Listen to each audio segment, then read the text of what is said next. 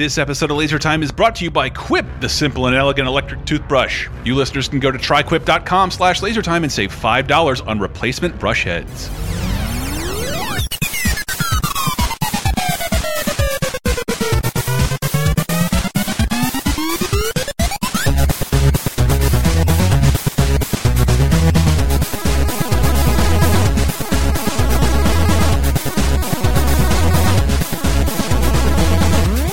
Mommy, welcome to Laser Time.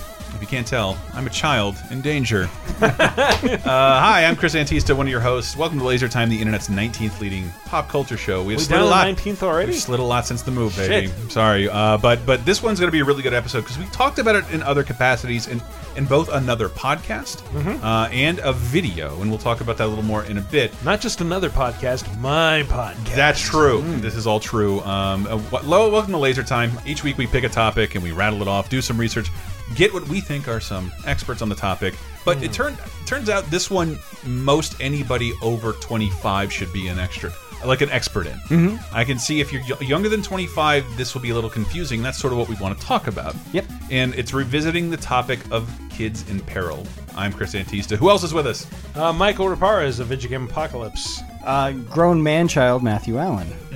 I need an adult, Nathan Ortega. And yeah, a long time ago on the Video Game Apocalypse, Michael brought up the idea of kids in peril. 4 years ago, as Matt helpfully informed And me. we liked it so much, we turned it into an unpopular video, but we tried our best. Well, it was one of those things that it kept coming up on shows over the years. It's something. It's a trope you always refer to. It's a trope that all but disappeared in movies and then reemerged in games in force that you couldn't ignore. And was, I think, one of the most interesting things about 80s movies in particular, that's when the trope was at its strongest. Yeah, and we may or may not talk about how it reemerged in games. So yeah, when I pitched this to you, Chris, what gave me the idea is I said, you guys always refer to this. I don't think there's ever been a dedicated episode to this, and so I'd love to do a deep dive. And so it was what we're going to do right now is we're going to explore why we think maybe this trope did peak in the 80s and basically give you some great examples of the trope and kind of relive that period, and then go into reasons we think the trope kind of died down and what took its place. Yeah, so children in peril, putting children in mortal danger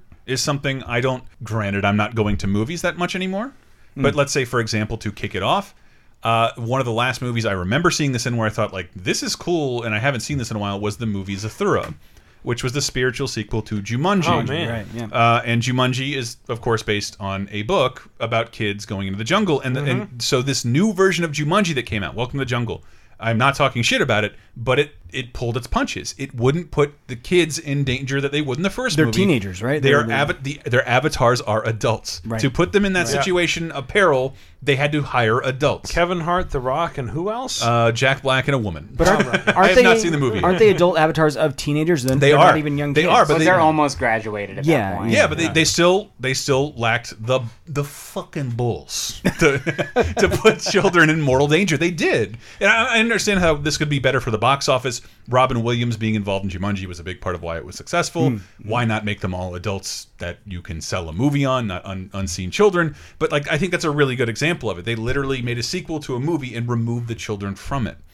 Is that because our tastes have changed? Is that because it's no longer something movies want to do? Right. I don't know. Well, we're going to get there probably in the last segment, reasons we think it's gone away. But let's start with, what is this trope? What is this trend? How did it start? Where we think it came from and why it got so big. So I'd like to start with, in movie making, there are a few unwritten rules. And I think I heard about this in countless DVD commentaries, but the two biggest unwritten rules out there, you don't do two things. What don't you kill in movies? The dog. The dog is one. Yeah. You don't kill kids Bill or Paxton. dogs. Oh, no. No. Jesus. You Or can Sean, kill no, Bill Sean Paxton. Bean, you kill every movie he's in, right? Yeah. No, but you Absolutely. don't kill kids and dogs. And there's actually a theory on tvtropes.org who I'd like to give a lot of credit Sean to Bean. a lot of this you stuff. don't kill Sean Bean. No, you do every Sean time. Bean's Every the time. opposite. You don't It's the kill opposite. Ian Right. McKellen. He I never see. dies. So there's a thing that TV Tropes has called the sorting algorithm of mortality. And basically it's a sliding point scale where they show that the more innocent you are and the younger you are, the higher chance of survival you have in a movie. So obviously babies, infants are almost every movie they survive, right? Dogs are up there, innocents, right? Young children, innocents, they're up there. That's why a great example of this in action is like the Friday the 13th movie series, where you have teenagers who are sort of, they're on the younger side of the scale, and usually they're pretty safe, except when they choose to do drugs or have sex. That's when Jason starts going after them. Summons the enforcer of the right-wing agenda. That's right. To visit Payne, and like, I actually took great comfort as a kid hearing that, like, apparently Jason had never killed an actual child. No, Corey Feldman his character is one of the few survivors of the Friday. They had to age him up in order to kill him.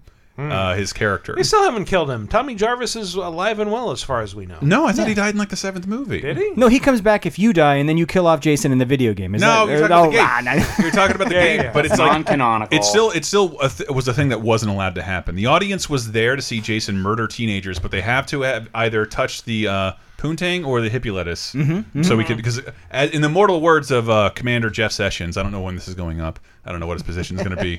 Good people don't smoke marijuana.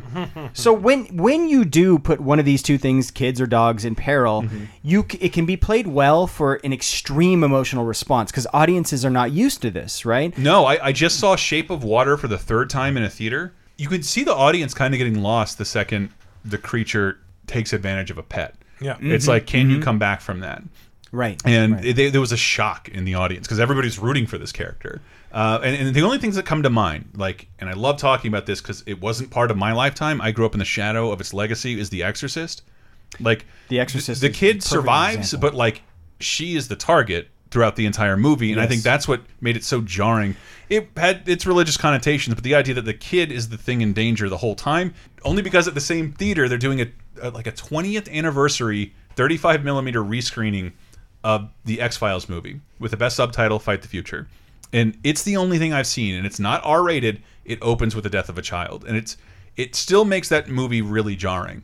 That kid falls down the shaft and gets his eyes taken over with the black goo, and that kid is fucking dead. So that is a great example. Yeah, I was talking about things playing to kind of extremes and emotions. Horror movies have been doing this. The Exorcist is probably the most extreme example of this happening, where a kid is just specifically targeted. There's a few movies that we're going to talk about today that are classified as horror that are also on the list, but things we're not going to talk about that definitely count. Things like It. Right? It is Stephen King did this really well. His name might pop up later on this list. Oh, yeah. But yeah, it is specifically about a clown, demon, whatever you want to call it, that targets kids, right? And so horror movies have been playing on this. Same thing.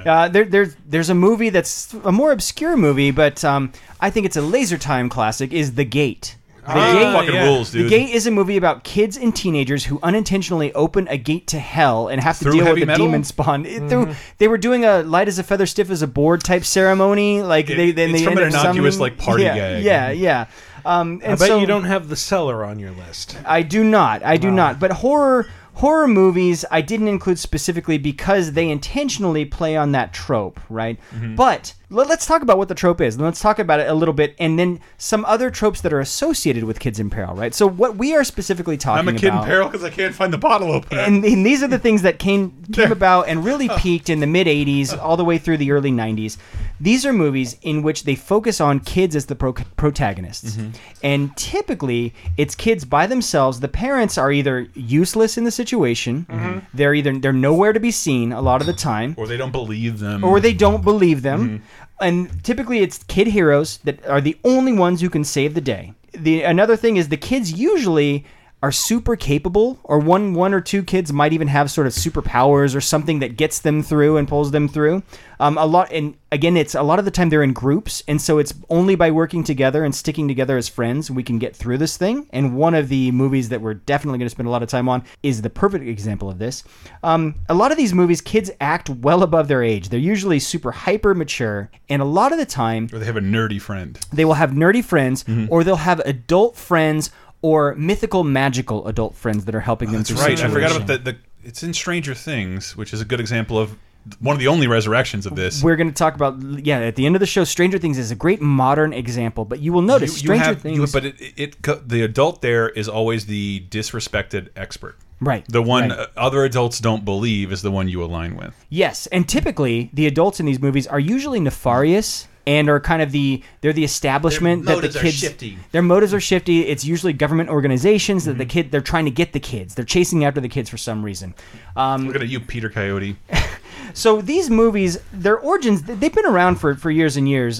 Things like Hardy Boys, Nancy Drew, Tom Sawyer and Huck Finn even To Kill a Mockingbird is a great example of kids in peril. One classic series whose sequel would definitely count in this is, can you think of it? It's a little girl from Kansas with a dog. Oh, Wizard of Oz. The Wizard of Oz, whose follow-up, Return to Oz, horrifying. absolutely counts on this. Oh, the one that begins with her being lobotomized? Yes, in a mental institution for lying to adults who don't believe her from the events of the Wizard of Oz. Just the marketing for that is embedded in so many 80s kids' minds. The fucking Wheelers, which are like the Jokers if they had wheels for hands and feet. So I went back and I found the trailer to that movie, and it does go into detail the mental institution and how she's being committed. She's basically on trial and being committed in that movie. And that's some Alice Madness Returns level shit. If you watch it as an adult, there's not really a clear line from when, like, is she still in the mental institution for the whole fucking movie? So I don't want to digress too much from my main point, which is a lot of the other stuff I mentioned, like Wizard of Oz, like Hardy Boys, Nancy Drew. Who grew up consuming that content? Our parents. The boomers. The boomers are largely one boomer in general is really, I think, responsible for this. Jack Thompson? No, and he helped make, because one of the things I want to mention that's renowned the world over for everywhere except here is Tintin. On paper, you can't do Tintin in this country anymore. I don't think people would like it. No. Well, Tintin is a weird case where it's like he's a boy reporter for Le Petit Vingtième, which is a Belgian cartoon supplement for a newspaper, and but he goes around the world, has adventures, and shoots people. Yes. So we're talking about with Tintin, his friend that smokes. But we should mention. So who is it? Drinks. Who is it that's the king of kids in peril? Senor Spielbergo. That's right, Steven Spielberg, king of the boomers. So much so that Spielberg is going to get his own segment of this show. So we're going to dive into those movies right after this.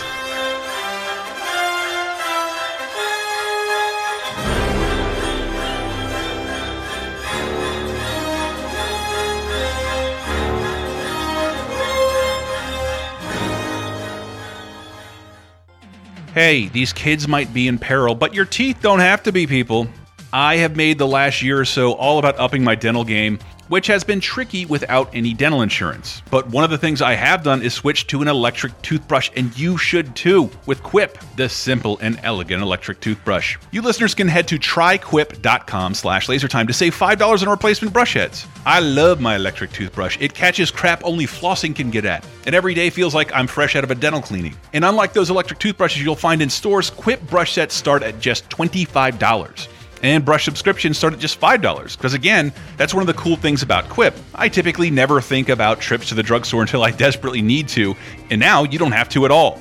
Because you can have Quip send you fresh replacement bristles when you need them as much as you'd like and at a much, much better price. Once again, listeners can go to tryquip.com/lasertime and get a free $10 refill, which includes brush heads and Quip's own toothpaste. Is the world of today getting you down? Well, then why not check in on some of the good stuff that happened this week in movies, TV, games, and more 30, 20, and 10 years ago this very week with our show 30, 20, 10. Here's a clip from 1988. But when it comes to terror and violence, no killer has more notoriety than Charles Manson. Yeah, I chopped up 9 hogs, and I'm going to chop up some more of you mother. I'm going to kill you as many as I can. I'm going to pile you up to the sky. I figured about 50 million. If I could get about 50 million of you, I might be able to save my trees and my air and my water and my wildlife. Jesus, and that's what I'm talking about. Like, I'm going to kill 50 million people on a mission of peace. Like, there's nothing to learn from you. And technically, I'd like to say he did not actually kill anybody. Yeah, I know. He just ordered a bunch of death. So if you can say, I killed 9 people. He's a dangerous person. And you didn't. Kind of the perfect. He's the perfect. How about this guy? He didn't kill anybody. Yeah. But if you were pitching the idea of prisons, yeah, he would be in your presentation. You'd have Charles Manson in your PowerPoint. Jump into the past with 30, 20, 10 every Thursday on LaserTimePodcast.com or iTunes, Spotify, Stitcher, or wherever you get your podcasts. 5, 4, 3, 2, 1. Because I want you guys to laugh. Look at this. Look at what happens. It looks so terrible.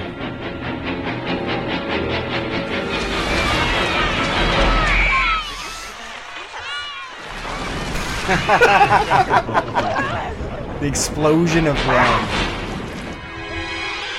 Yeah. Vertigo shot. Okay. Our game of water football is ruined. Oh, man. So Traumatized me so much as a kid, and I could watch it over and over again. Coming in with a classic scene from Steven Spielberg from the movie... Jiggity Jizzle Snaws. That's right. From the movie Jaws. Bitey Boy. Bitey Boy. One of Bruce the Bitey Boy. one of Spielberg's first movies, and I think he was really making a mark with this movie because he broke both the cardinal sins. So earlier in that scene, a boy is calling and looking for his dog, who we are led to believe, and the dog Pippet just is nowhere to be seen. So we're led to believe he either wandered off and is gone, or Jaws got him. And then later, He saw that a shark was coming to Amityville, so he killed himself. That's what happened to the dog. Yeah. Well, then later in the scene, the same shark, we assume, kills a young boy, and we were kind of laughing because not only does he kill him, there's an explosion of blood that erupts from the water. It's Army of Darkness. So if you've ever been to the Universal Studios Jaws ride, the old and stupid thing, like Hello, it's I'm like Jaws, everyone. I'm coming out at 1 mile an hour. How y'all doing? It's like Get that guy, your like cameras ready. they had the mannequin on the boat that like falls over, and then there's like just a fountain of blood that comes up. That used to. Like that doesn't happen now. Huh? Did that used to happen?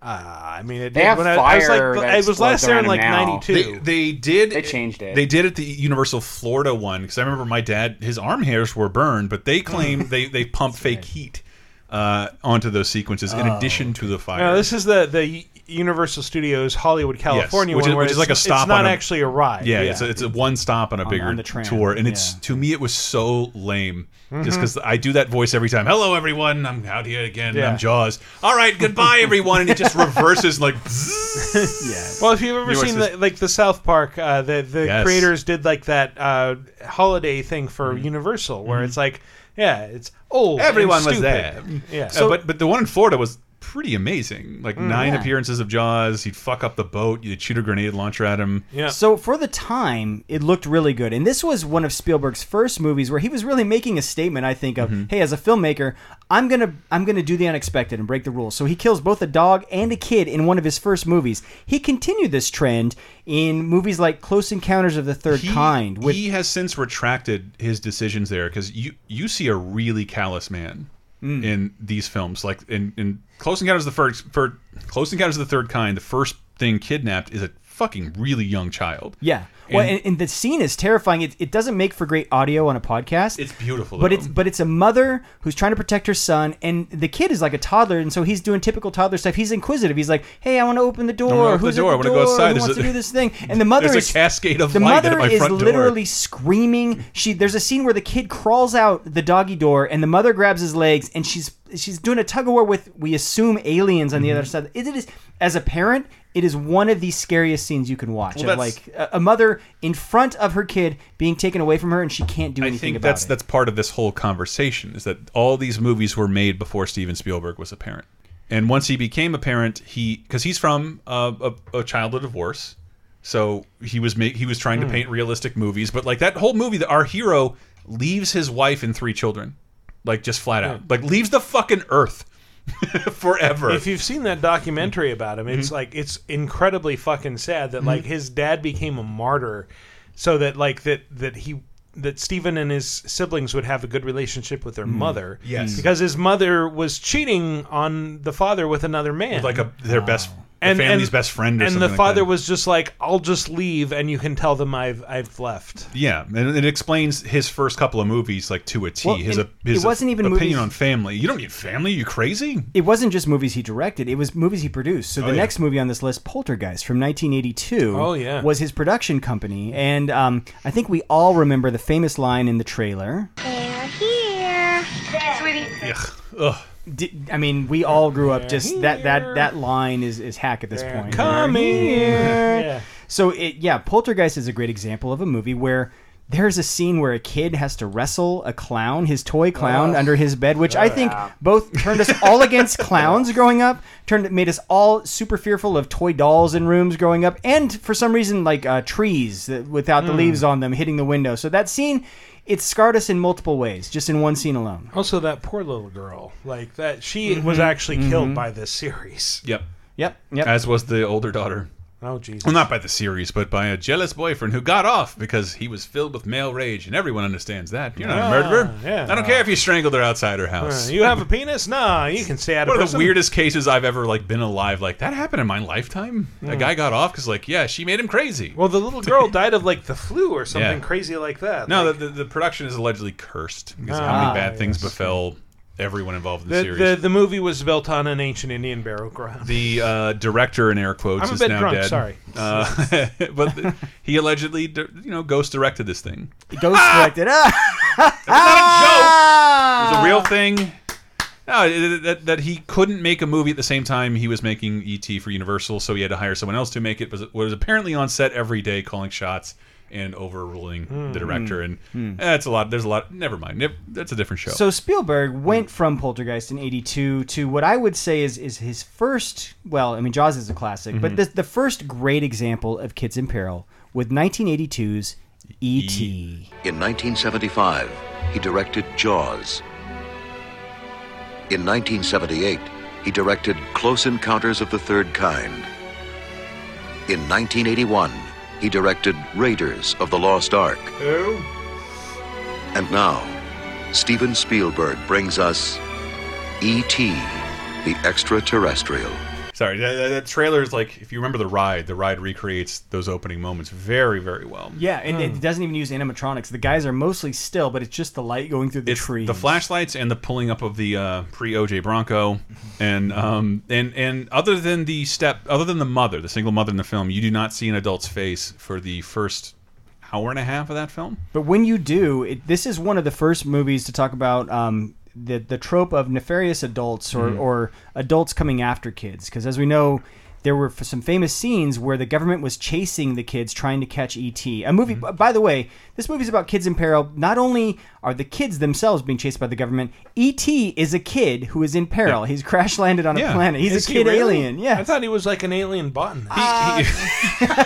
No, I think he's hundreds of years old. He is, but he's infantilized in the idea. True. He can talk now. He can talk now. So this is, and he's the perfect example of the magical friend, right? So he's got his magical healing powers. At one point, he kind of heals. Yeah, look at you, Shape of Water. Where'd you get that from? Huh? This movie also contains. Well, speaking of that scene though, where the government's chasing them. You can tell Spielberg changed his mind because for the 2002 re-release of this movie, they cleaned it up.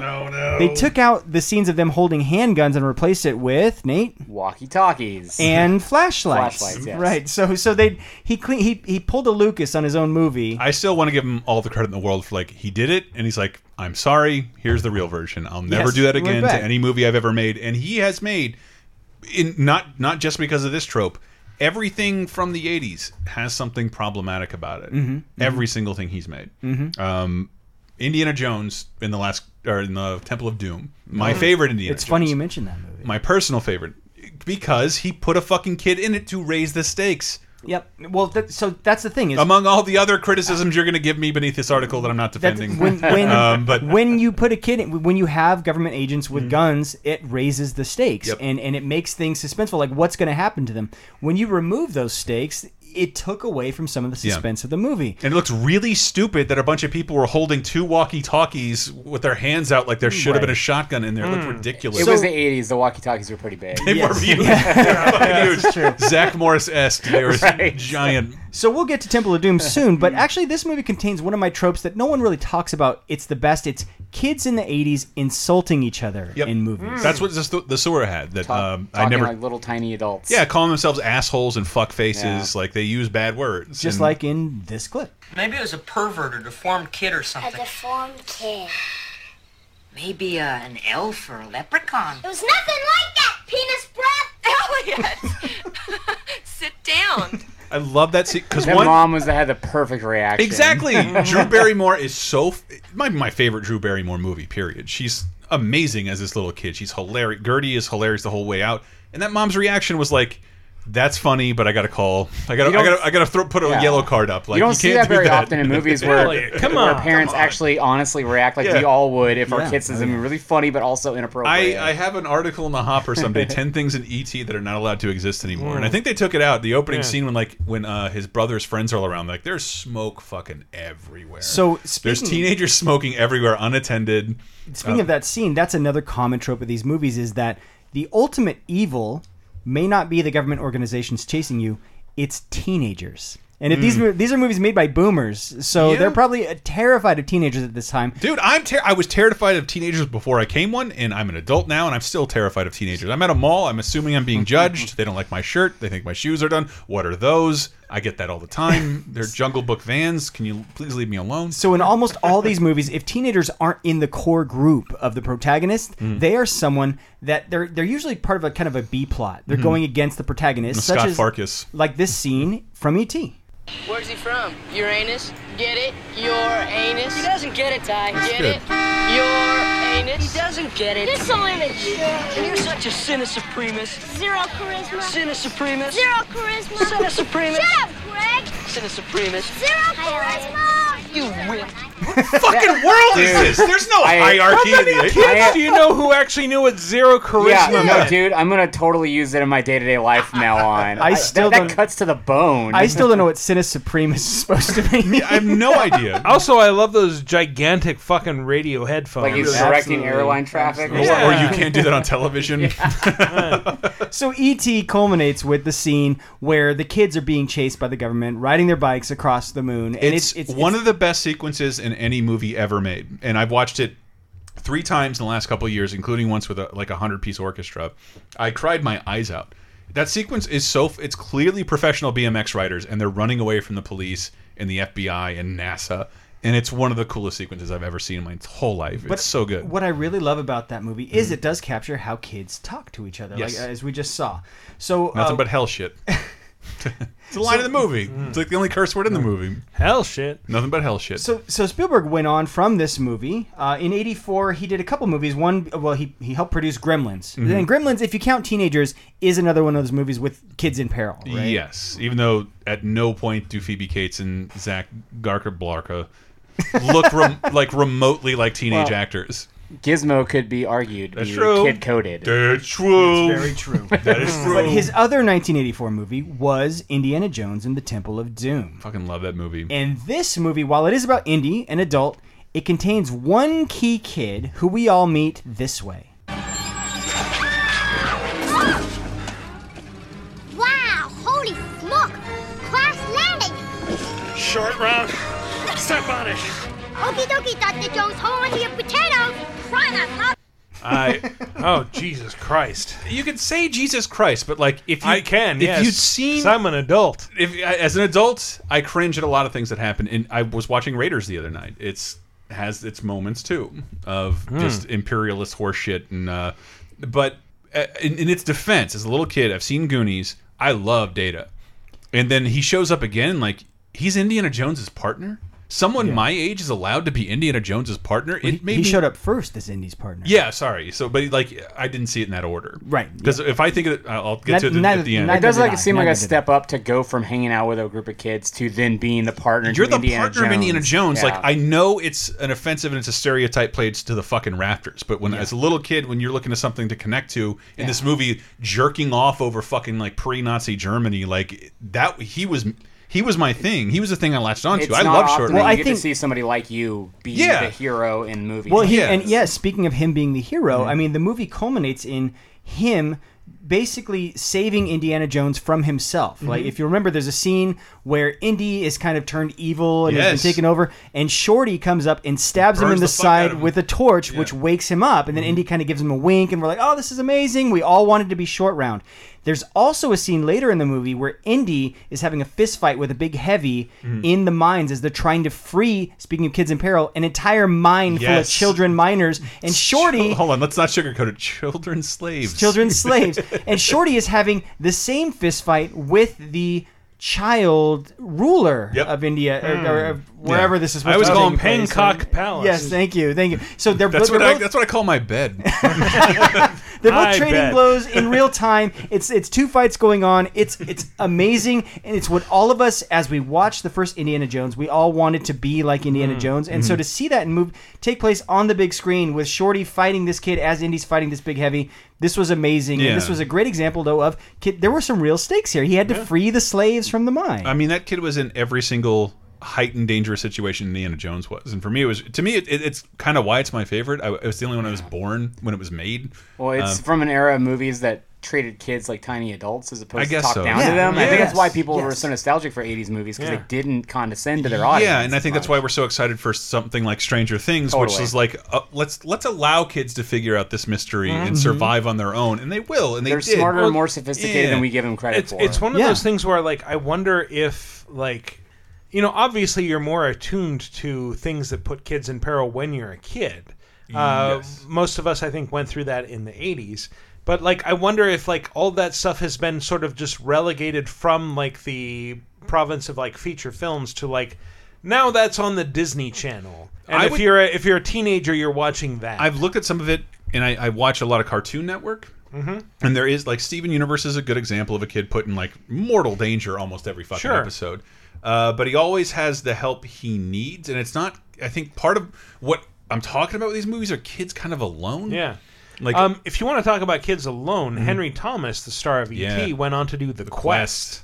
Yeah. Holy shit, that movie! Frog gigging for you, Australia. I'm gonna hunt a bunyip, and it turns out to be a fucking steam shovel stuck in a swamp that still periodically rises up, and I'm gonna get stuck in its jaws. This is a massive spoiler, but this haunted everyone in the 80s. Yeah, like we didn't know it wasn't available on DVD for like 30 years. I've never heard of this movie. What is this movie? Yeah, you're blowing my mind right now. The Quest was like it's an Australian movie starring Henry Thomas, the star of E.T. He like hears a legend about a bunyip in a like a pond somewhere, so and like he a goes Loch to Ness hunt monster for it. that lives in this quarry and like comes out every so often, and he goes down there alone, sees nothing but hints of it. And it goes with an air rifle. I remember that. Wow. And the end of the movie is like it coming out and like, oh, it was a steam shovel. But it shits on its premise, but it scares you as a little kid watching it. It fucking scared you the whole time. And then, I mean, I didn't see that actor again until Legends of the Fall. Like I recognized his character, and I went, "What? Wait, what are you doing?" In like Gerald's Game, which was like he's just completely throwing away any legacy he had.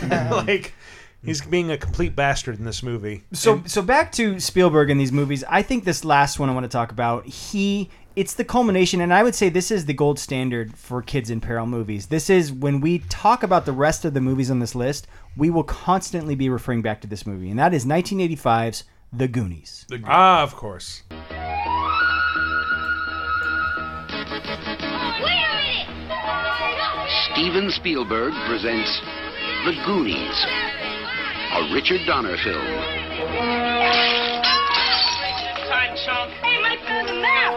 Whoa, do you guys realize what we could do? I don't want to go on any more of your crazy Goonie adventures. Meet Mikey. Sean Astin, future Samwise in the Lord of the Rings future trilogy. Stranger Things cast member in season 2. Justice for Bob. Yes. Jesus Christ. So this movie, this is, well, at least me and my friends, this is every kid's dream. Which how many of us grew up playing, we're gonna find a treasure map, and we're going to go find buried treasure. It's a fucking video game. Like the video game that's made out of it sucks, and but like there are 3 video games made out of it. You've probably played Goonies 2. There was Versus the Goonies that was in arcades and for Famicom only, and then there was the Datasoft like personal computer version, which was kind of amazing. And the chunk in not chunk, Sloth in Lego Dimensions. Yes, that didn't happen, and which I guess 4. I used to call Lego Dimensions like the redemptive game for 80s games. Like everybody that got a terrible game got a pretty decent appearance in Lego Dimensions. But Goonies, gold standard of kids in peril. But I want to ask you, Matt, as the one who has children, I could see it's not necessarily it's the gold standard, but it also might have gone too far. Maybe because just because I grew up with the Goonies, I can understand an adult with children or a younger person being like, why would you do this to kids?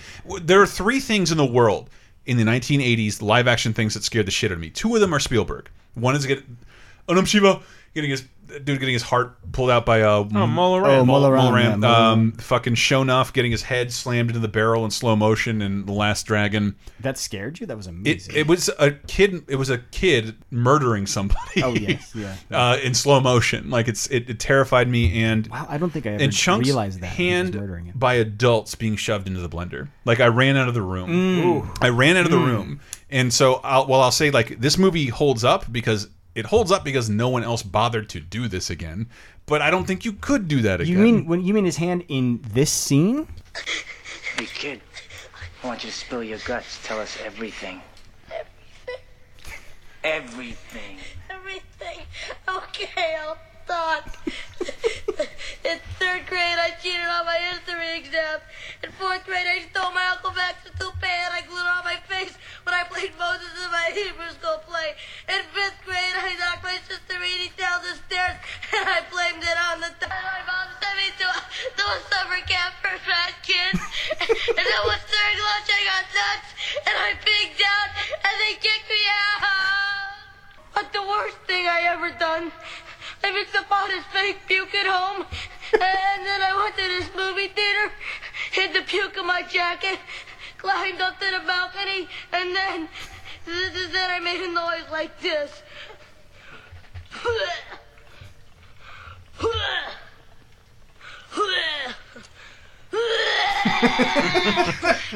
And then I dumped it over the side. And all the people in the audience, then this was horrible. All the people started getting sick and throwing up all over each other. I never felt so bad in my entire life. Mom, they're gonna like this kid, Mom. It's puree. No, I'm too young. No, I want to play the violin. No, that like none of the comedy read for me. The violin. None of the comedy, like it didn't. Yeah. It didn't hit for me. It just maybe it's how I grew up, and I think. So I grew up. To answer your question, I didn't know Chunk was Jewish. Also, like none of that to answer your question, I think there are certain things he does very specifically so that it doesn't go too far. The kids, for adults, for kids, like the kids are at all times they're accompanied by Bran, the teenage brother, like Josh and Brolin. 2 of his teenage friends, right? And so he's the safeguard. Yes, they're kids. But Marvel's Thanos. Yes, Marvel's Thanos. Deadpool's Cable. Yes, One-Eyed Willie's Marvel's eye Cable. is actually one of the Infinity Gems. No, but it's more that like, and I don't know if everybody grew up like that. I have these very vague memories from when I was really young of like, you know, my parents having their friends over, and there's all these weird adults who all know my name, and I don't know who the fuck they are.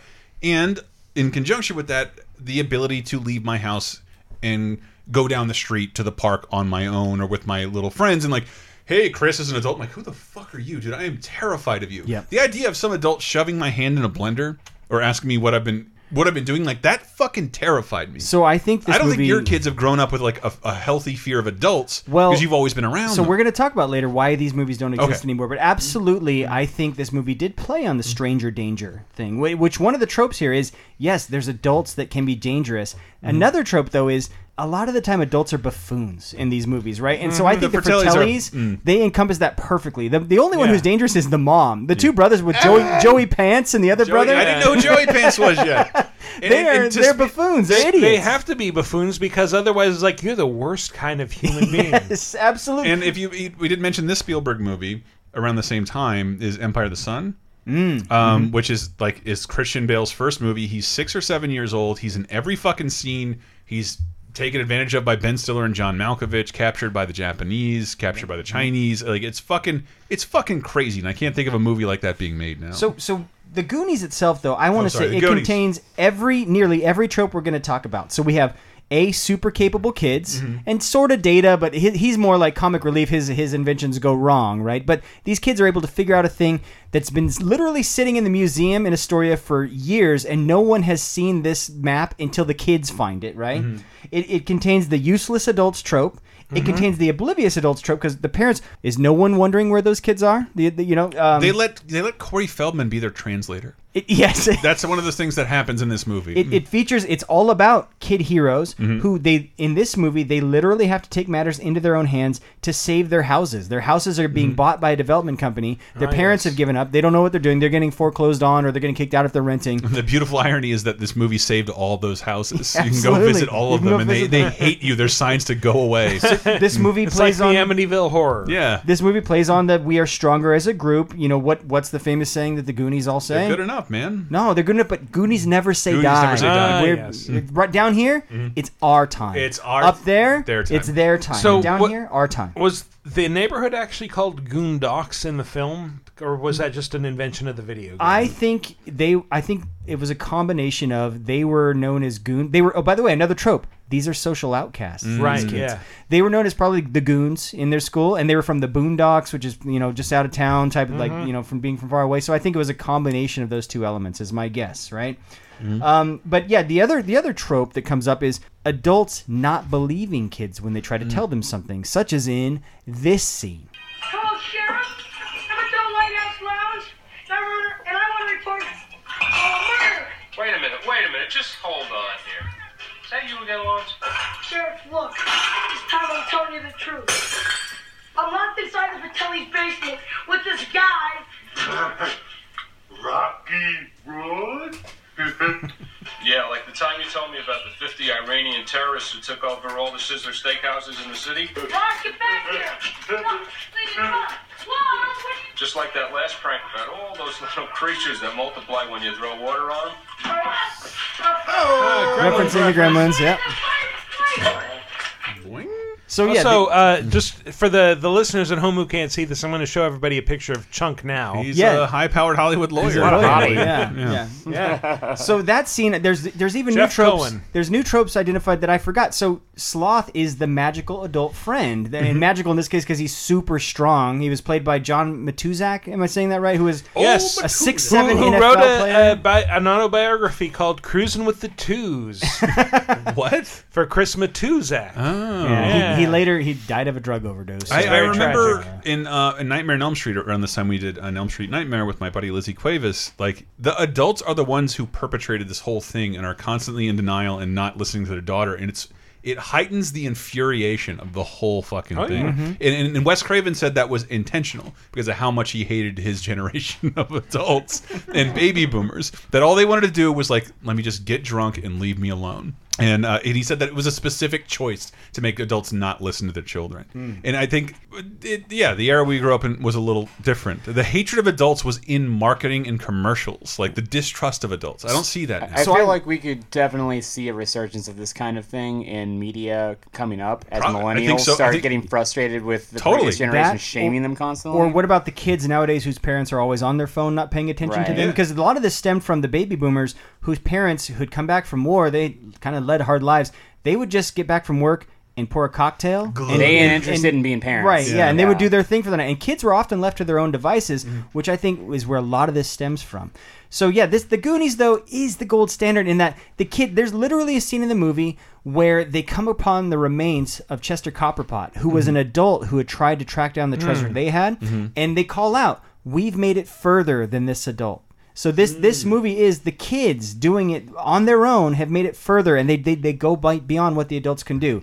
And I think that's really, the key to this is these movies are about, kids are more capable than adults. Empowering young people to be able to go beyond their previous generation. And look at the Parkland survivors. Like, they're somehow managed to sway fucking legislation in a way that I haven't been able to with any donation. Good for them. Their savage use of Twitter to torch people who normally aren't getting torched for the very things they should be getting torched for.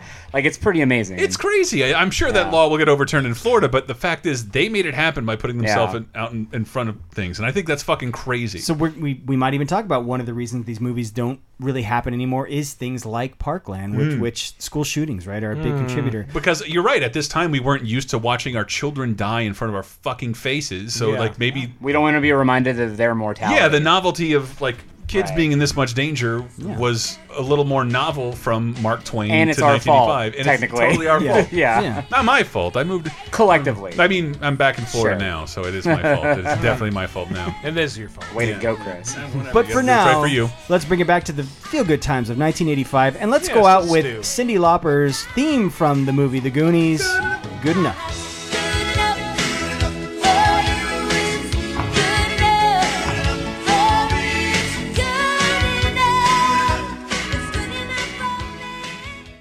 Hey there, lovely listener. You got a dog in your life that you want to spoil? Know that this episode is brought to you by BarkBox. And if you go to getbarkbox.com/lasertime, you can try a free month for yourself. What is BarkBox? Well, it's a service that's committed to making dogs happy through delivering 4 to 6 natural treats and super fun toys, usually curated around a surprise theme each month, to your door for your pup. BarkBox ships to the US and Canada and starts for as low as $20. And just know that you can select not only your dog's size, if your dog has any special allergies, you can let them know. They will ensure that your dog gets what's good for him, and you can even send stuff back if it's not jiving with your dog. Either way, know that all BarkBoxes chews, treats, vitamins, toys, all the items in a BarkBox are wheat, corn, and soy free, so you should rest a little easier. Give yourself or your pup the joy of a million belly scratches and give BarkBox a shot. And again, you listeners can get 1 month free of BarkBox by going to getbarkbox.com/lasertime. Would you like exclusive bonus podcast commentaries and more from the LaserTime crew?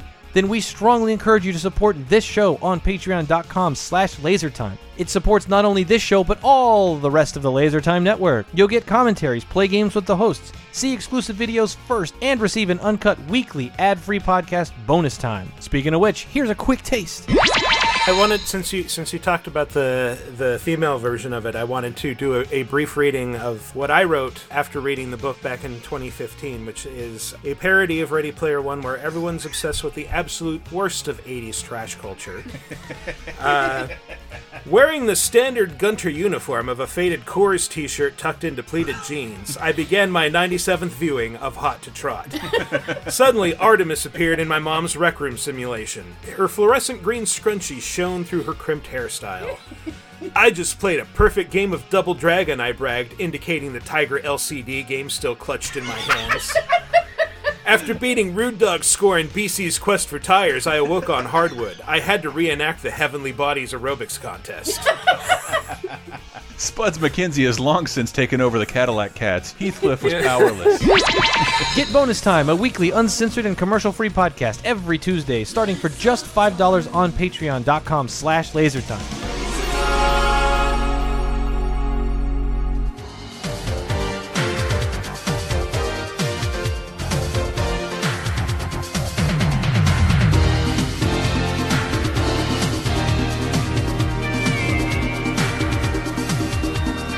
Coming in with a little robot romp from Alan Silvestri from Flight of the Navigator, one of my favorite single kid in peril movies. A kid who is this unwitting but useless key to a timeline. He can't do shit. No. I went back and I researched this movie, and the plot was way more complex than I remember it. It's really good. It's not just like a kid gets lost. A kid gets lost, disappears for... It's only 8 years, but they make you have it believe it's like 20 or 30 because his parents look a lot older. When you're a little kid, 8 years is forever. Is a ton, man. Yeah, like that's pubic hair and baby teeth, and like it's crazy.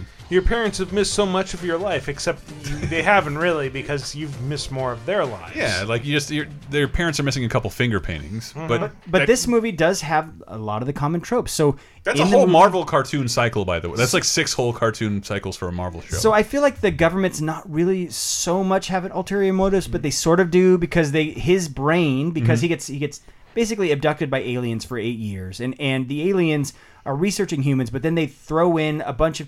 They realize we only use 10% of our brains, and they throw a bunch of knowledge in there. They use his brain as a thumb drive. The ship crashes, and he has to go back and retrieve this kid whose life has been fucked up irreparably, but from an alien's perspective, like, I don't give a shit. Right. 8 years, they don't know. You're an animal I put in a zoo. Yeah. So the government... And so that's what I love about it, because it's not Harry Potter. They don't tell David, you're the one meant to save everything. You are the Keanu Reeves of this movie. Like, no, you're a useless, dumb shit who I happen to do this to. And now you're this unwitting key to this stuff. But It could have been anybody, and you have no powers when this is all done. You have a cool pet, a Pupmarin.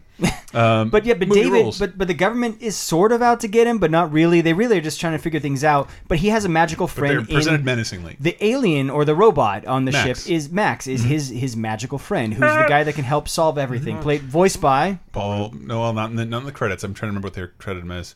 Compliance. It's not Paul Rubens. Too many peanut M&Ms. Well, it's funny when he has a serious voice. He sounds like Judd, the guy from Beverly Hills Cop. Judge Reinhold. Judge Reinhold. Thank you. Yeah, but then when he goes Pee-wee, he goes full on Pee-wee. And that's why I didn't want to use his real name, because Pee-wee's a character that might have been locked up in the rights of somebody else. Their chemistry was great, though. The kid and him, like, that's the stuff I remember about the movie is their back and forth more than anything else. But then, of course, the end of the movie culminates with the only one who can solve the problem. It's him and his brother. His brother has to shoot up fireworks to signal, like, here's where we are, right? Take any shit, David. So the adults are typically, again, sort of useless. Which that whole plot device was stolen by The Rock. Yeah. The man and Galaxy Quest later movie. on. Galaxy Quest, he fires off the flares for the ship. And then Call of Duty Modern Warfare 2, whereas like that's right. Throw out them flares. Light the flares on the roof of the White House, Ramirez. and do everything, Ramirez. The Flight of the Navigator light is Joe Dante's Explorers, which gets overlooked a lot. It's not as great as Flight of the Navigator, but it's gorgeous. So it's another kids in space movie. To me, it seemed like it was ripping the Goonies at the time, but it's the same Stand year. By Me with the same actors. It's 1985, so it's before Stand By Me. And yeah, Ethan you Hawke, get to River see a Phoenix, and Corey really Feldman. young Ethan Hawke, a really young Corey Feldman. Yeah, and we haven't mentioned Stand By Me, but Stand By Me to me falls we in will this get category. there. So actually, The Explorers is a great example of, yes, kids in peril, they're in space. It's outcasts. They're mostly social outcasts. One character specifically who is, again, the super capable kid trope. You believe everything you see in the movies? Not everything. There's nobody out there. Here it is. Oh, great.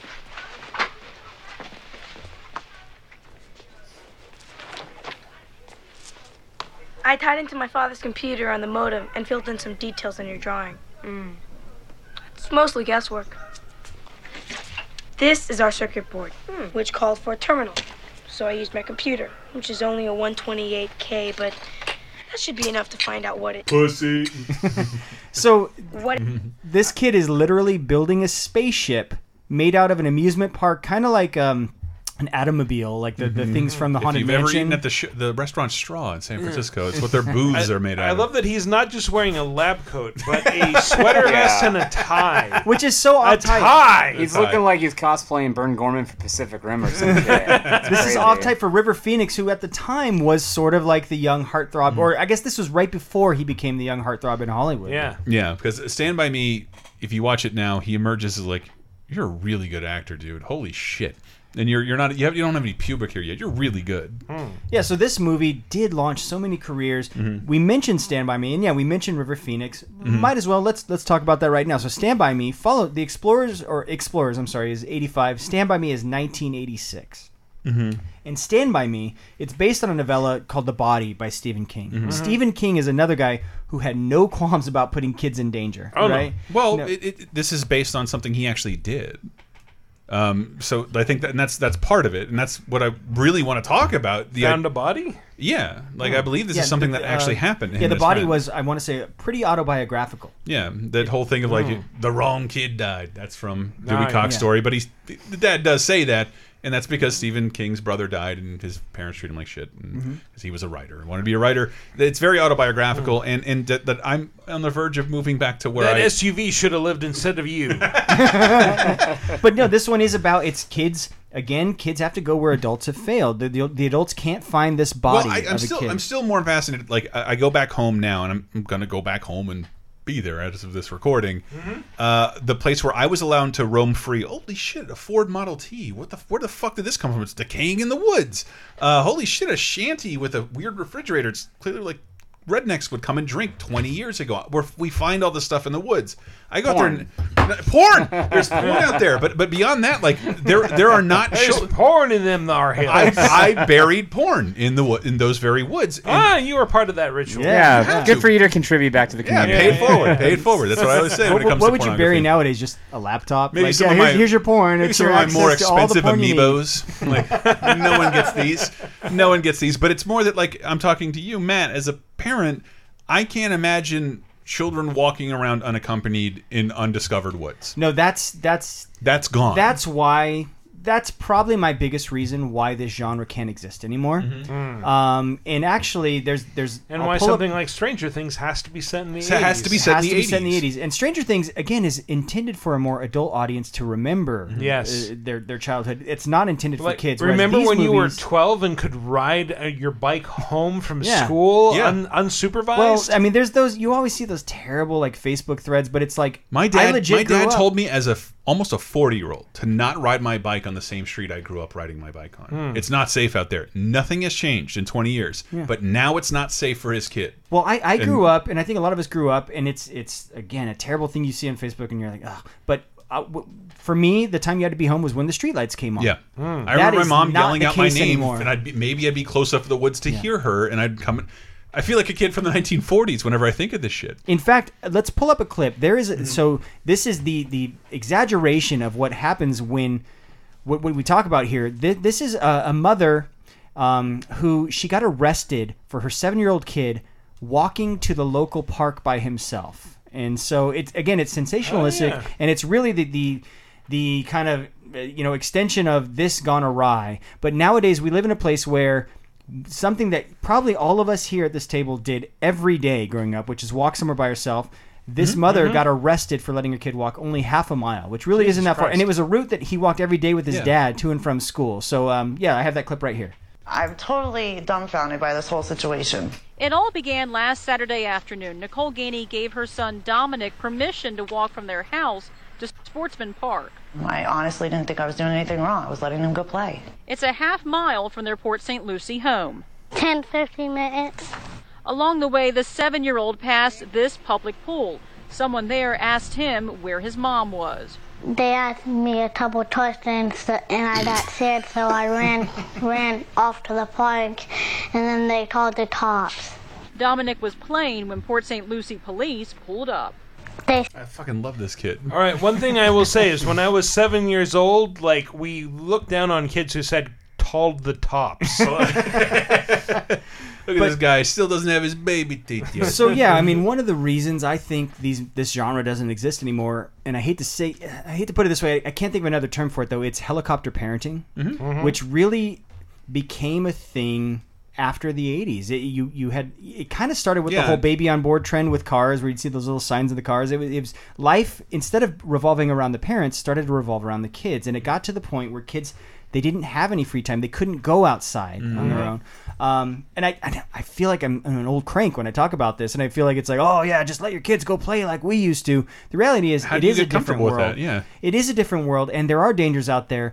And to be honest, I'm not one of those proponents of, hey, it's the wussification of America, because I think kids have to deal with a lot of stuff now that we had no idea about, and they have to deal with cyberbullying. They have to deal with so much other stuff that we didn't have. The idea that a kid under 10 has to know about pedophilia. Yeah, I was going to say that I feel like the new version of this will probably be them dealing with this peril that we see in like 80s movies, but on the internet and other avenues of threats rather than which physical. doesn't make Cody's after my Bitcoin. Even in the 80s, we all had to deal with that stranger danger shit. Like there were the mail order things that you could order, like with kids singing like someone grabs you, then scream, "This isn't my daddy!" Nah, we got to close out with that one. I have no idea what one of those videos hosted by the Fonz himself, Henry Winkler. It's true. Oh shit. Yeah, but no, you're right. So the modern day equivalent is stuff that probably doesn't make for great movies, right? Because it's I don't know. I think a Goonies remake where they're like, "It's our time in this subreddit." It's pretty great. I think about it. Yeah. Like we were talking earlier about like Harry Potter does fall into this, yeah. but they're surrounded by adults and special abilities, and that's kind of the only way you can see kids going. And they're ruthlessly British too. Well, that's the thing is, which they have a whole other parenting relationship. Also, thing. Dumbledore seems explicitly aware of everything they're going through. I'm like, yeah, I'm just gonna let this happen. I think he's an aging gay. He's like, I've seen some shit. You guys will be fine. I survived. You're gonna be okay. It's a learning experience. It gets Harry. better. Have an open mind, Harry. So you guys are right, though, that so in order to pull off Harry Potter, live action Kids in Peril, you have to completely transport them to an alternate magical You can't universe. be in the real world. You can't be in and granted, a lot of the things on this list are kind of based, it starts in the real world and then it takes a magical spin, and right? like we said about Jumanji, they couldn't make the movie they made in 1995, which is a totally innocuous, harmless movie that runs every day on cable, but it couldn't be made today. So one thing I'd be remiss if I didn't point out is the Explorers was directed, as you said, Michael, by Joe Dante. All right, Joe Dante has another entry on this list. I said that, but okay. Okay, it was late in the 90s that there's an entry starring, I would say, a hero of the Laser Time Network. If you'll click on Robert Loggia? No. Better be Robert Loggia. Hi. I'm Phil Fimple. I'm here to negotiate the surrender of the Gorgonzolas. Now here's our proposal. Hey! Take them. He's selling us down the river. The guy's a regular Arnold Benedict. I mean, switch them off, take them apart, steal their batteries, whatever it is you people do. Hey. Is that my JVC? There will be no surrender. There will be no mercy. All organized scum must die. Yeah! Bomb them all the way back to preschool. Ricard estimates organized scum strength at 16. 16? Where'd they get 16 from? 7 Gorgonites and 9 people. Well, you've heard our proposal. Get in here, hurry! These negotiations are over! So this is a weird ass movie. 1998, guys. Small Soldiers. Can I point out all of the people in that movie? We had David Cross in the background. Jay Moore, Phil Hartman, who is the person starring in this. That's who I was referring to. Phil Hartman, the Laser Spinal Time Tap hero. reunited as the voices. Yes. Yeah. Yes. Tommy Lee Jones as the voice. Yeah, it had. And then what's funny is the dad in this movie is the dad from the first Transformers film. So he has a way of being kind of the useless dad as the kids are dealing with things. Yeah. A movie I wanted to love, and I just only recently found out that Joe Dante wanted to shoot it Gremlin style, and that didn't work out. So you see the Tommy Lee Jones character is clearly a puppet, but when they show them walking, like, we're not going to take the risk here. This is CG. So you get, in my opinion, unsatisfactory practical effects and unsatisfactory CG, and the movie doesn't hold up very well. But yeah. Why did we bring it up? I forgot. We were talking about Joe Dante. I need the bottle. And it's to me the latest example of this genre. But one of the things is 15 years ago. Well, right, it was 1998. So, which strangely seems like a very 80s movie. Watching this, like, this looks like fucking Puppet Master. Yeah. So one of the tropes, toys. One of the tropes I kept bringing up, and we mentioned Harry Potter and the magical worlds, and there is a movie that is one of the best examples of Kids in Peril that is all about tying in with a magical world. And if you want, I can give you more hints, or do you want to take a Lovely guess what Bones? this is? No. The lead character's name is Sarah, or as they would say in the Land movie, Before probably Time. Sarah. The babe Oh, with the Labyrinth. power? Labyrinth. The babe with the power. Labyrinth, which is Power of shit. Voodoo. 1986 Labyrinth, which tells the story of a young girl who is so fed up with her stepbrother, I think it is, or her half-brother, that she wishes him away.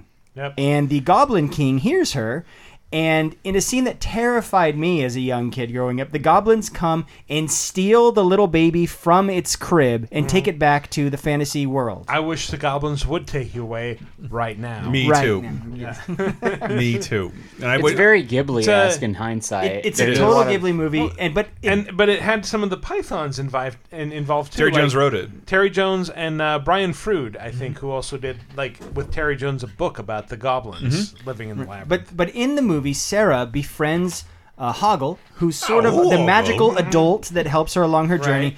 But the antagonist of the film is the adult played by David Bowie. Yes. Which, of course, is awoken why... the sexuality in many men and women. Absolutely. As the Goblin King.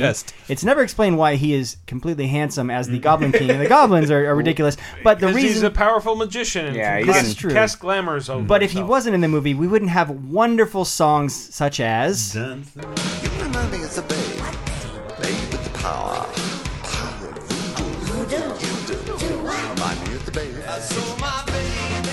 Fun fact, there's a manga of Labyrinth that's all about the baby that grows up to be older and hot. Like an official crazy. What? Official manga. Yeah, No Tokyo shit. Pop put it out. It's really How weird. long ago? Maybe 10, 15 years ago. Okay, because this is official, like, the Henson Company has sold off the Muppets, and they retain the rights to this. So, like, this year is going to be it's the prequel comic for Jareth. We're going to figure out the origins of David Bowie's character. They're going to re-release the movie with some deleted scenes and new introductions on Fathom events. That might have already happened, but then it's posted.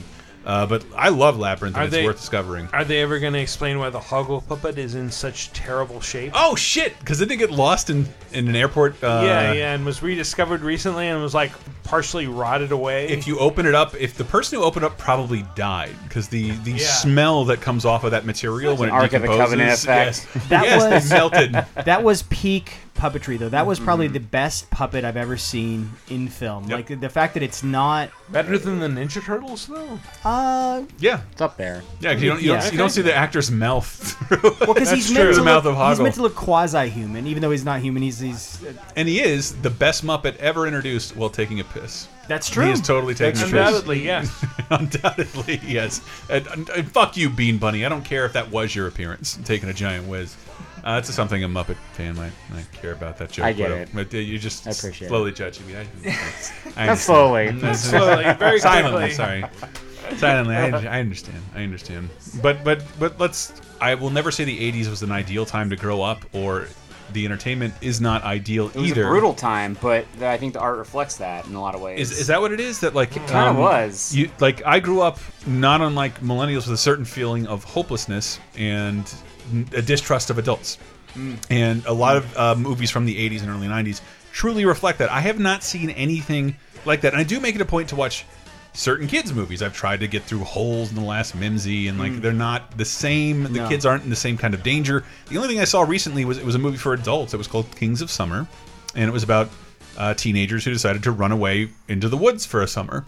And you get to watch their parents like revolt in horror. Where are my children? And like, fuck you, man. We're having the time of our lives out here. Rope swinging every day in our clubhouse. Yeah. It's awesome. No, I should say there's a lot of movies we weren't able to get to that are great sure. examples. So Adventures in Babysitting is yeah. a great one. Shit, yeah. And by the way, features Vincent D'Onofrio as Thor. Thor, who I would say he fights on a team. What's that team called again? The Universal Monsters? Who were the original version of those Avengers? The Avengers. So I would be remiss if we didn't at least include this one entry. So the Universal Monsters star in a little movie. Oh, Monster Squad. Monster Squad. Yay! Nathan clapping. Yes. The ultimate Kids in Peril movie. So this is written by Shane Black, who also wrote Last Action Hero, which is sort of a Kid in Peril, but he has Arnold along with him. Yeah. And he's in a fake universe too. But more importantly, Lethal Weapon and Kiss Kiss Bang Bang. Yes. But I do think Last Action Hero is an underrated classic of like surrealist and postmodern cinema. I think it's fantastic. Yeah. So I think, but the last one I want to make sure we mention after Monster Squad, which is about kid detectives researching monsters. Yeah. I think it's a nice bookend to the Kid in Peril thing. So we had the Goonies as the gold standard. And I want to say this one sort of wraps it up. It's Home Alone. Yeah. Home Alone is the perfect Kid in Peril movie. Yeah, it's sort of the end of that. We had Small really Soldiers in '98, but it was the last really I great watched one. this in the theater, and I'm like, why is his mom freaking out? I've seen a ton of kids survive on their own for long lengths of time. And now it feels more modern than any movie I grew up watching in the 80s. It features all the tropes we've talked about as well. Oblivious parents, sort of useless parents. It takes them the entire movie to get back, and I love that she spends that entire time getting back, and the dad pulls up like 10 minutes behind her for taking one flight. There is a viewing you can, from a perspective you can have on Home Alone, where the dad is monstrous. There is no point where the dad freaks out or tries to do anything. He's grossly negligent. And he's just like, but he's always cool. Like, we'll see him tomorrow. There's nothing else we can do. Hey, we made it. It's a kid alive. The McAllisters have like a Save million it home. kids. Who cares? What's one going? Well, to be fair, he's probably heavily drugged up because he paid paid for flights for that entire family to Yeah. Europe. What did he do? Plus, like his What did he do brother-in-law for a living? and that house. God. I'm thinking No, if it's the 90s, sports marketing. Sports But yeah, I mean, marketing. in that movie, Kevin, he acts older than his years. He's super capable. He likes fights vintage off. cinema. You I wanted to filthy say animal. one thing about Monster Squad. You realize it was a reboot of a 70s TV series. Sort of. And that it was like about monsters in a wax museum who would come to life at night and solve crimes. Yes, in a van. Yeah, we played a clip of it. This is the most 70s thing ever. It is. It is. Yeah. And it's called The Monster Squad. So Yes. please don't get it confused, because if Van Helsing isn't giving you a thumbs up at the end of the film, which is the silliest thing I've ever seen in my whole life. Oh, yeah. Going through a vortex. And Frankenstein. And Frankenstein. Yeah, made him into a tragic character, which apparently that's the controversial now. Is it? Apparently. Oh yeah, you yeah. didn't see the whole thing about you like can't see the Frankenstein monster as a victim anymore because that makes right-wing snowflakes angry. What? That's the whole. We live in a bonkers I read world. the book. That's I the know. whole point. I know, Well, right? The people we're talking about have not. Clearly, end of story. Back to my Home God. Alone, though. You were talking about. Yeah, no. So Home Alone is the perfect bookend, and we were talking about so we've already kind of delved into reasons we think these movies don't exist anymore. So I think one of the biggest, you mentioned it earlier, video games, video games and animation. Animation got to the point where it was it was less expensive to produce than live action in many regards, where a lot of the time, because of the helicopter parenting and other things we mentioned, where you just school shootings, things where you don't want to be reminded of kids in peril, you've had to put them in fantasy settings, and you can do that in animation. You have Nemo. You can, Coco. and kids and Coco, yeah, great example. And kids themselves, they can live the power fantasy by playing video games. Every single live-action Disney movie that they ever made involves an orphan on their own, striking it off with some kind of adult or an imaginary figure, and that doesn't happen anymore. So you're You don't see saying orphans. No more Journeys of Natty Gann. No more. So you're saying that animation provides a buffer for parents to feel a little less anxious about it? Yes. Yes. It's okay You're to right. see a deer who's orphaned, whose mom was Right. shot in front of your face, and show that to your child now. Right. Even though I think even Bambi might be pushing it. That's a little Pretty dark by today's Yeah, I don't think I would yes. not force that on Matt's kids, even though I can't wait to Even force Lion King having Mufasa die, and they just linger on Yeah. that scene where he's just like, "Dad, Right. are you dead?" Like, I feel like they wouldn't do that now in a lot of cases. I feel think- like that's but- just a punch that they I mean, would we pull say now. that, but look at some of the Pixar movies. Yeah, With the things Pixar like movies. Inside Out, right? They get into some dark The territory. last But Disney- animation, I think you nailed it. Animation is a great buffer. The last Disney hand-drawn movie, Princess and the Frog, kills a major character in front of your face. It's great. And it's really good. And it's the kind of thing, it's jarring. It was jarring in 2009. I don't mean to spoil the movie. But yeah, I don't see a lot of that. But you're right, they do hide a lot of orphans in animation. Yeah. The other reason I think we don't see them anymore is it's not as effective because a lot of the stuff that used to be taboo started everyone started doing it, right? And so there were movies like Battle Royale, movies like the Nightmare on Elm Street movies or Red Dawn, even things like it became more and more commonplace for kids to be dying in movies where it loses that impact, right? And so It normalizes it. it normalizes it. But yeah, so if there's never any, oh my goodness, I have a heightened emotional thing because I'm scared something's going to happen to them, it's less effective. And to be honest, working with kid actors is a pain in the ass, right? No, I think there's a logistical side of this. We're not seeing that, like, there's not a lot of kids with star power. You would rather have The Rock and Kevin Hart in your kids movie, Right. which just fucking happened. And probably, by the way, a lot of progress made with how you have to deal with kid actors that I hate to say it, probably wasn't the case in the 80s and 70s where like they could sort of exploit their life these would be kids. destroyed. Do you mean the Yeah. kids who are all fucking dead from every kid's I didn't movie? want to talk about. You Or know what a happened? disaster person, You know what I happened to would the call Flight of the it. Navigator Yeah. kid? he don't quit the tell profession. me. He's been arrested for, I think, child molestation. No. Well, he was Joey Kramer. drug trafficking, and he got arrested. He pled guilty to robbing a bank. Yeah. Right? And so these The kid movies from a starring kids, Bronx jail it murdered a messed cop. up a lot of the kids. Brad Renfro dead. Jonathan Brandis suicide. This is from our.